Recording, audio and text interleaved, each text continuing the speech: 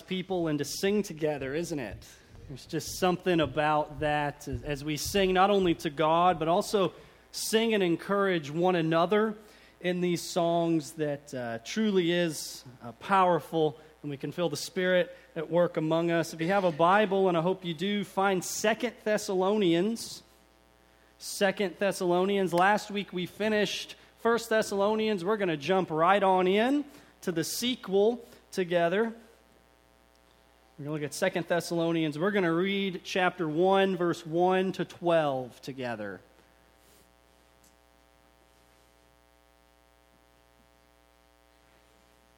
Second Thessalonians chapter 1, the Word of God says, Paul, Silvanus, and Timothy, to the church of the Thessalonians in God our Father and the Lord Jesus Christ, grace to you and peace from God our Father and the Lord Jesus Christ. We ought to give thanks to God for you, brothers, as is right, because your faith is growing abundantly, and the love of every one of you for one another is increasing. Therefore, we ourselves boast about you in the churches of God for your steadfastness and faith in all your persecutions and in the afflictions that you are enduring. This is evidence of the righteous judgment of God, that you may be considered worthy of the kingdom of God for which you are also suffering. Since indeed God considers it just to repay with affliction those who afflict you, and to grant relief to those who are afflicted, as well as to us, when the Lord Jesus is revealed from heaven with his mighty angels in flaming fire, inflicting vengeance on those who do not know God and on those who do not obey the gospel of our Lord Jesus. They will suffer the punishment of eternal destruction away from the presence of the Lord and from the glory of his might, when he comes on the day to be glorified in his saints and to be marveled at among all who have believed, because our testimony to you was believed. To this end, we also pray for you, that our God may make you worthy of his calling, and may fulfill every resolve for good and every work of faith by his power, so that the name of our Lord Jesus may be glorified in you and you in him, according to the grace of our God and the Lord Jesus Christ. This is the word of God. Friends, the Holy Spirit, I think, desires to shake some cages this morning, because in order for us to see the goodness of God in his word today, we'll have to get out of our own way. Because some of us have come to believe that God is all about us. That God is just up in heaven doing his darndest to make sure that you have a good day, and that you have peace, and that your life is just as good as it can be. And some of us have come to believe that God is transactional, and that, well, if I believe in him, he's going to give me happiness and riches and health. There was a prominent so-called Christian preacher who had a book that you could probably find at some Christian bookstores that said, every day is a Friday. And his whole point was, hey, God came so that you could experience the joy of a Friday every single day. And friends, we need to shatter this, and it might sting a little bit, but we have to hear this, that God is not all about you. Sure, in Christ, Romans 8 says he is for you, but being for you and all about you are not the same thing. Parents, you understand this. You are for your kids, but you are not. All of your world is not all about your kids. You don't keep the Creator's world turning, but rather God's central motivation, what drives God, is not ultimately us, but his own glory. Let me show you this in Psalm 23. You all have probably seen this. You may even have this on a piece of wall art somewhere in your house, right? And Psalm 23 says this, the Lord is my shepherd, I shall not want. He makes me lie down in green pastures. He leads me beside still waters. He restores my soul. This sounds like we're a pretty big deal, doesn't it? Look where he ends. He leads me in paths of righteousness for his name's sake.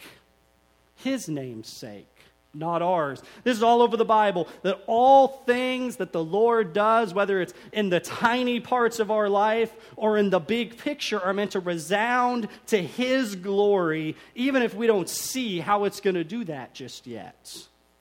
And once we swallow that God is all about his own glory, it will begin to help us make sense of some of the difficult topics that Paul addresses in 2 Thessalonians. In fact, just in this opening chapter, Paul wants to talk about suffering, he wants to talk about hell and eternal judgment, and he wants to talk about prayer. And he says that seeing that God is all about himself and his glory, and that being a good thing is meant to transform how we view these things. Particularly, he wants to bring them all together and help us to make sense of suffering. He wants to help us in the process of making sense of suffering. And notice that the sequel of the letter begins much like the first letter. Look at verse 1. He says this, Paul, Silvanus, and Timothy, to the church of the Thessalonians in God our Father and the Lord Jesus Christ, grace to you and peace from God our Father and the Lord Jesus Christ. This looks a lot like the opening to 1 Thessalonians. We see the Apostle Paul and his team. We've got Silvanus, which is just another name for a guy named Silas. And you see Timothy there, and they helped found this church. You can look at that in Acts chapter 17. And now they write a second letter to this church that was in sort of the cultural center of its day. This was like a New York or a D.C. of its day. And this letter is coming just months after the first to follow up on some issues that had happened since the first letter. You'll learn this if you haven't already, but people often need to hear things more than once, right? And we often need to have issues addressed from a variety of perspectives. So many of us want our problems to be fixed like we fix a Hot Pocket in the microwave. Put it in, hit 2 minutes, and then boom, it's fixed, it's done. But friends, it doesn't work like that. Your faith is not like a Hot Pocket. And if it was, remember, Hot Pockets, though they're hot on the outside, are lukewarm at best on the inside. I don't care how long you put them in there for. Those things get cold before you're done with them, right? The work of faith, the life of faith is slow and difficult work. And so Paul writes a second letter to them in love. And he begins to address all kinds of issues. And the primary problem that they had seen was there was somebody who had written a letter to this church impersonating the Apostle Paul, and it included some false teaching about the return of Jesus, and this had led everybody in the church to quit their job. Everybody just up and quit because they're like, well, Jesus is coming so soon, let's just all up, quit our jobs, hunker down, because this letter claiming to come from Paul says so. And so you'll see as we read this letter, just these allusions to Paul wanting to confirm with them that this is truly him. In fact, look what he says at the end of the letter as he signs his name and makes it clear this is a genuine letter. 2 Thessalonians 3:17 says this, I, Paul, write this greeting with my own hand. This is the sign of genuineness in every letter of mine. It is the way I write. He's like, guys, this is me, not this false letter. Listen to this. Hear the way I speak. You know this is me. And so alongside all of this confusion within, the church in Thessalonica was also experiencing persecution and suffering from the world outside. And he turns after his introduction to address these believers to help them make sense of their suffering. And look what he says after his greeting. Look at verse 3. We ought always to give thanks to God for you, brothers, as is right, because your faith is growing abundantly, and the love of every one of you for one another is increasing. Therefore, we ourselves boast about you and the churches of God for your steadfastness and faith and all your persecutions and the afflictions that you are enduring. Let me say this. I would be a bit upset at first reading this is the first thing Paul says. Imagine me, the Thessalonians, going, Paul, don't you know what we're going through? Why are you starting out so positive and so thankful? You see the persecutions and afflictions we're enduring, and yet you're thankful? And Paul was thankful because he wanted them to see, here's our first point, that there was a purpose in suffering. Paul was thankful because he wanted them to see, and us by extension, to see that there was a purpose in suffering. Let's look at verse 3 to 4 again. Let's look at this. He says that their faith was growing abundantly, more and more. Their love for one another was increasing. Paul was thankful, and it says he boasts about them among the other churches because of their steadfastness and faith in all of your persecutions and the affliction that you are enduring. And then he says this, verse 5. He says this in verse 5. This is the evidence of the righteous judgment of God, that you may be considered worthy of the kingdom of God, for which you are also suffering. The suffering that they were enduring and that we endure as believers is evidence that God is a righteous judge ruling over all things and that we are members of his kingdom. And he connects this and said that in the midst of your groaning, you're meant to grow. That in the midst of your affliction is when you abound. Here's one of the things he wants us to see, that in suffering, God is preparing you. That in suffering, God is preparing you. And now, this doesn't take away the reality of the suffering they endured, but it does give it immense purpose, because it is when you are suffering the deepest that God is sanctifying you to the fullest. That it's when your faith is challenged that your faith is perfected. That it's when loving the other people around you is the hardest that your love is strengthened. That endurance makes your faith stronger. And he says this is evidence, the proof, the plain indication that God is righteous. He is allowing you to suffer in order to refine you. This sort of judgment is a chastening so that you may be considered worthy of the kingdom of God. So that he would prepare you to walk in holiness and to prepare you for the kingdom of God. This is a radical perspective on suffering. And one commentator said this: you're not suffering because you're bad people, you're suffering because you're kingdom people. Now, this is part of what it means to have the kingdom of God prepared for you, that you're not suffering because God is mad at you, but quite the opposite, because he loves you and has prepared a kingdom for you. Suffering, when it comes into your life, the world intends to pressure you, but God is trying to prepare you. God is showing you in whatever it is that this world is not all there is.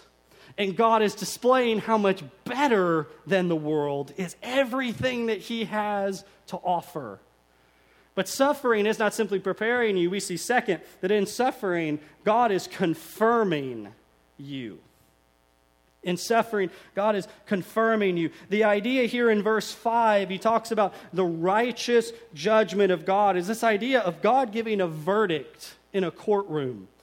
And God's verdict to you, if you're a believer and you're suffering, is that you are his. God uses suffering to confirm that you are his child. You can read more about this if you want in Hebrews chapter 12, because one of the things that God does when you have suffering in your life is he says, hey, I chasten those who I love. I allow you to go through this in order to teach you something. I am working in this. And have we ever thought that the reason that we often don't feel at home in this world is because we were made for another world? Maybe that's why we don't feel at home here. Persecution, the feeling of being uncomfortable and different from the rest of the world, is actually a sign of God's fingerprints all over your life. And it is his verdict declared over your life. And yet, I feel that many of us think of this as foreign language. We are far too comfortable in the world that we live in. Because some of us, we want to blame Satan for everything that goes wrong in our life. But let me say, Satan doesn't have to pressure you or persecute you. Some of us, he can just leave us alone. And we'll just walk in our own way. Sometimes we blame Satan for things that really are faults. Right? We love to do that, don't we? We're told here that one of the evidences that we are Christians, one of the signs that we belong to God, is that we will be persecuted by the world. that followers of a rejected and crucified Messiah shouldn't expect a warm embrace from the world. Look what the Apostle Peter says. He puts this way. He says this, "Beloved, do not be surprised by the fiery trial when it comes upon you to test you as though something strange were happening to you." He says, don't be surprised by this, but rejoice in as far as you share in Christ's sufferings, that you also rejoice and be glad when his glory is revealed. Here's his point. If you are insulted for the name of Christ, you are blessed because the Spirit of glory and of God rests upon you. You see that last verse? It's an if-then statement. If you are insulted. And let me say this. So many of us think about persecution and we think about somebody trying to take our life. But if you read 1 Peter, the persecution they were enduring was verbal, being called names, being outcasted, being pushed to the lowest part of society. And he says, if you experience this, you're blessed. Why? Because it means the Spirit of Jesus, who experienced the same trials and tribulations, rests on you. Look what Jesus says over in John chapter 15. Jesus says this, "I'm the true vine, my Father is the true vine dresser. Every branch that does not bear fruit, he takes away. But every branch that does bear fruit, he prunes so that it may bear more fruit." Every branch that bears fruit, he prunes. Friends, what is God's purpose in your suffering? He is preparing you for a kingdom, and he is confirming you in that promise. He is pruning you so that you might produce fruit for his glory. He's trying to keep us uncomfortable to show us where our hope lies. And he says, continue to endure and be steadfast in the faith. He is pruning you for his promised glorious kingdom. But the Holy Spirit isn't done. He moves from God's purpose in suffering to our hope for the suffering. Hope for the suffering. Look at verse 5. "This is evidence of the righteous judgment of God, that you may be considered worthy of the kingdom of God, for which you are also suffering. Since indeed God considers it just to repay with affliction those who afflict you, and to grant relief to you who are afflicted, as well as to us, when the Lord Jesus is revealed from heaven with his mighty angels in flaming fire, inflicting vengeance on those who do not know God and on those who do not obey the gospel of our Lord Jesus. They will suffer the punishment of eternal destruction away from the presence of the Lord and from the glory of his might, when he comes on that day to be glorified in his saints and to be marveled at among all who have believed, because our testimony to you was believed." There's a lot there, isn't there? But here's the hope. Here's the point. Jesus will come again to repay and relieve. That's the hope for the suffering. He goes back again to where he was in his first letter, right? That Jesus will come again to repay and to relieve. The Holy Spirit wants us to see that the hope for the suffering is that there is a God who sees and a God who will judge. You who have been wronged in whatever way it is, you may not get justice in this life, but you will get justice. You may not get closure in this life, but eternity will provide infinite closure, because the righteous judge will come and he will judge, and we're told he will punish. He said, God considers it just to repay with affliction those who have afflicted us, and to grant relief to all who have been persecuted. God is not absent, but God is patient.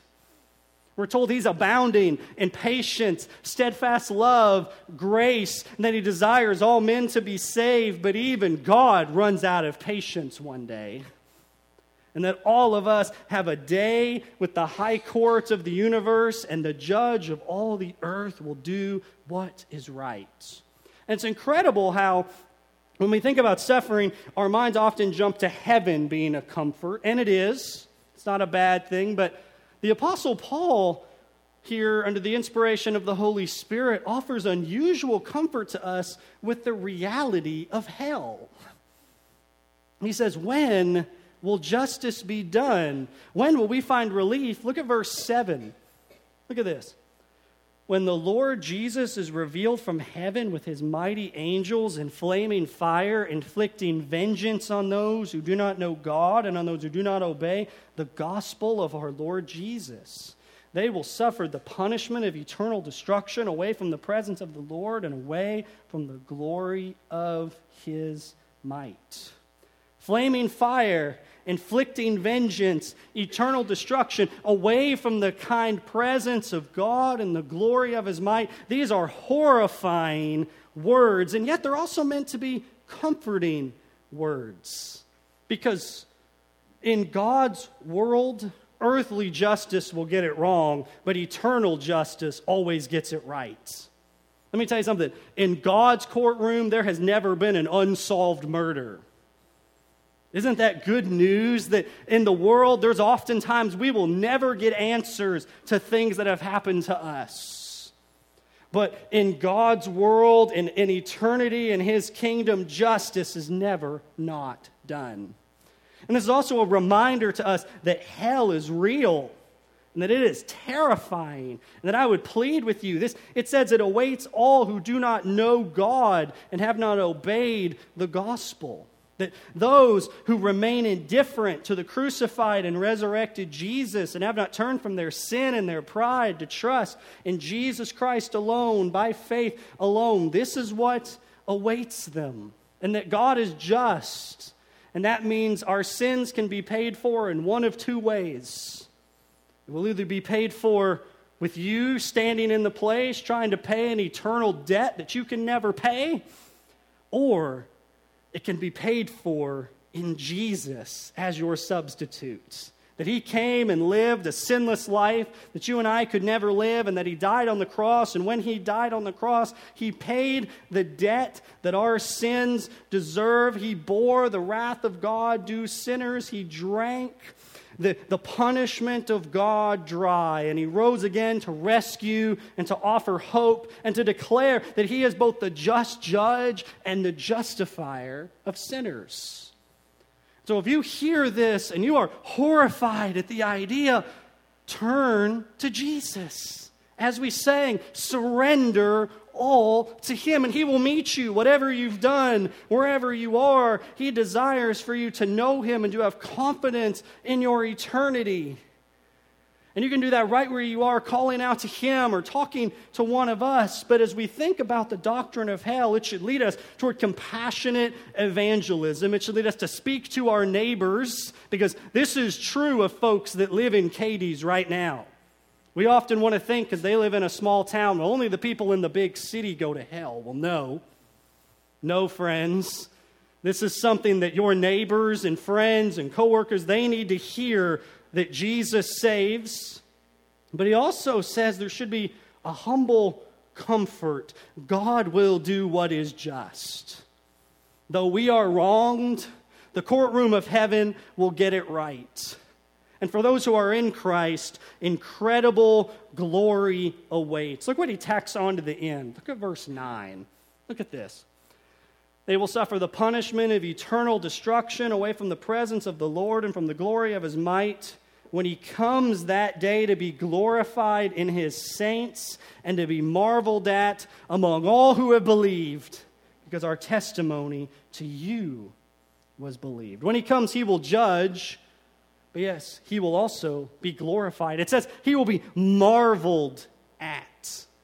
We will see things that no eye has seen, nor ear heard, nor could I fully articulate to you the beauty of Jesus. He said we will be captured and marvel at his radiance and glory. And oh, what a comfort to you, your suffering is not forever. You will spend forever with your Savior and your Lord, and he will be enough. Friends, you're not going to have the stress of bills. Friends, you're not going to have the political pressures of our day. COVID's going to be no more. Friends, and it's not going to matter which donkey or elephant is in the White House, because Jesus is going to be on the white throne, and he will be enough forever. And all how that changes our often man-centered approach to our suffering. And oh, how it changes when we see and understand this, because when we begin to capture the incredible truth that God is for God, it changes everything. Because it shows us that the greatest thing in the universe is to see and marvel at the glory of God. That's why God does everything, and so that must be the greatest thing in the universe. So the fact that we get to marvel at and be a part of that, it changes everything. Some of us find it so hard to believe that Jesus for all eternity will be enough for us. And maybe it's because we haven't fully come to know the riches and glory and goodness of Jesus, but he tells us if he's going to be enough for you forever, he's enough for you now. He says the purpose of suffering. God is growing us in our groaning, preparing us, confirming us, that the hope of the suffering is that Jesus will come again to repay and to relieve. And he closes with a prayer for the suffering. With a prayer for the suffering. And look with me at verse 11. Look at verse 11. To this end, we always pray for you, that our God may make you worthy of his calling and may fulfill every resolve for good and every work of faith by his power, so that the name of our Lord Jesus may be glorified in you and you in him, according to the grace of our God and the Lord Jesus Christ. He says, with this future in view, we pray that God will enable you to live worthy in the present. That he will make us worthy and fulfill every good resolve in us and every work of faith, so that the name of Jesus might be glorified. And notice a theme right in the midst of this that we've been seeing over the last several weeks, that he will fulfill this resolve in us and make us do every good work of faith by his power. As we prayed together last week, God will only be able to do this when we surrender to him and lean on his power. And it isn't wrong for us to pray for relief from your suffering. But notice, that isn't what Paul prays for. He doesn't pray that suffering would go away from them. Again, that's not wrong to do, but Paul prays for power for them to do what God has called them to do and to continue abounding in all the things he was thankful for. In the midst of suffering, do you ask God to change your calling, or do you pray for him to make you worthy of your calling? Do we focus on resolution or on our resolve? Is our perspective that really the best thing in life is that we have comforts, the house on the hill, the 401k, the everything that we need to live a comfortable life in America? Or is our perspective that whatever comes, we long for Jesus to receive glory through our life? And it's toward that end that Jesus is marveled at and gloried in, that he prays. And we need to see that in order to make sense of our suffering, we need to make sense of how great God is. That once we understand that the greatest reality in the universe is Jesus and his glory, that changes everything. Because it's not going to instantly make you feel better and take away all your suffering today, but it will put it in perspective. Because when we understand how great Jesus and his glory are, it begins to show us how small we are. We are not the purpose of the universe. The movie of the world, you don't have the starring role in the movie of the world. You might get a little spot in the credits at the end, maybe, right? But the star, when it says starring, friends, it is starring God and his work in the world.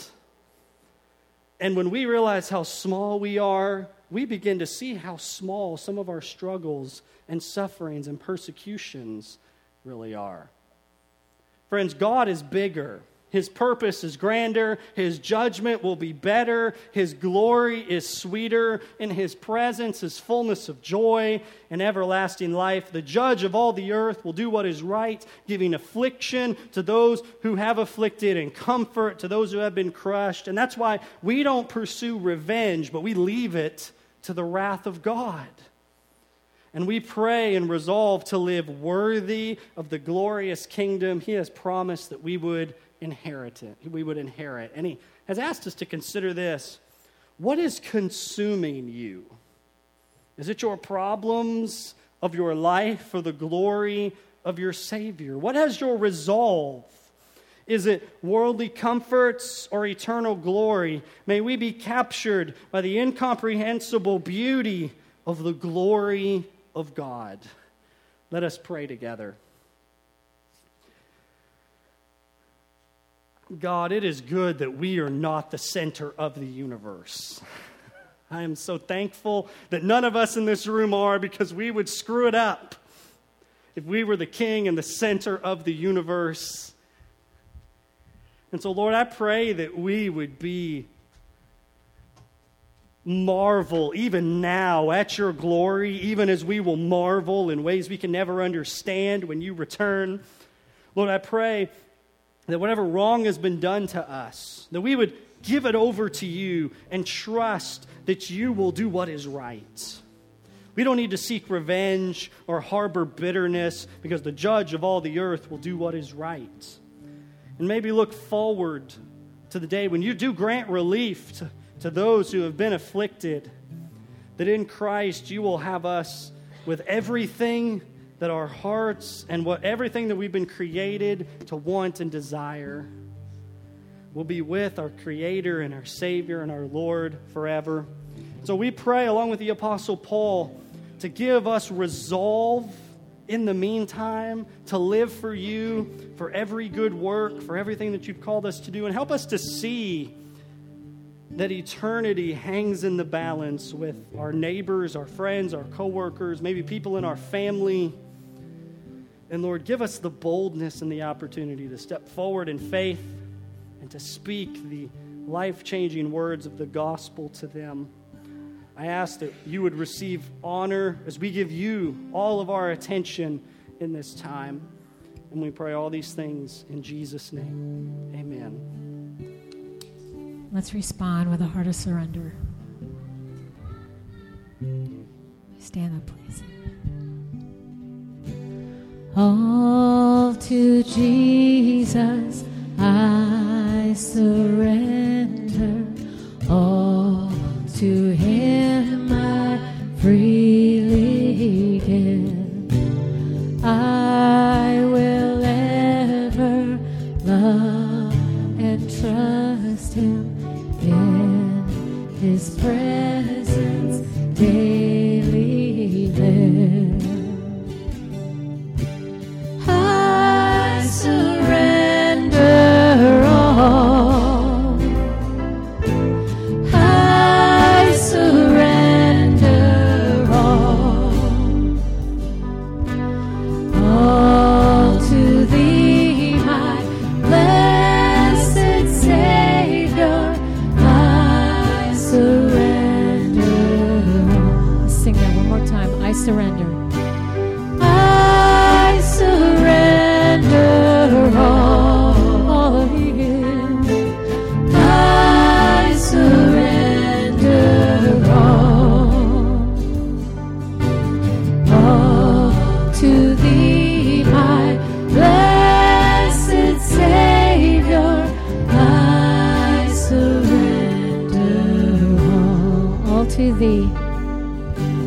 All to thee, my blessed Savior.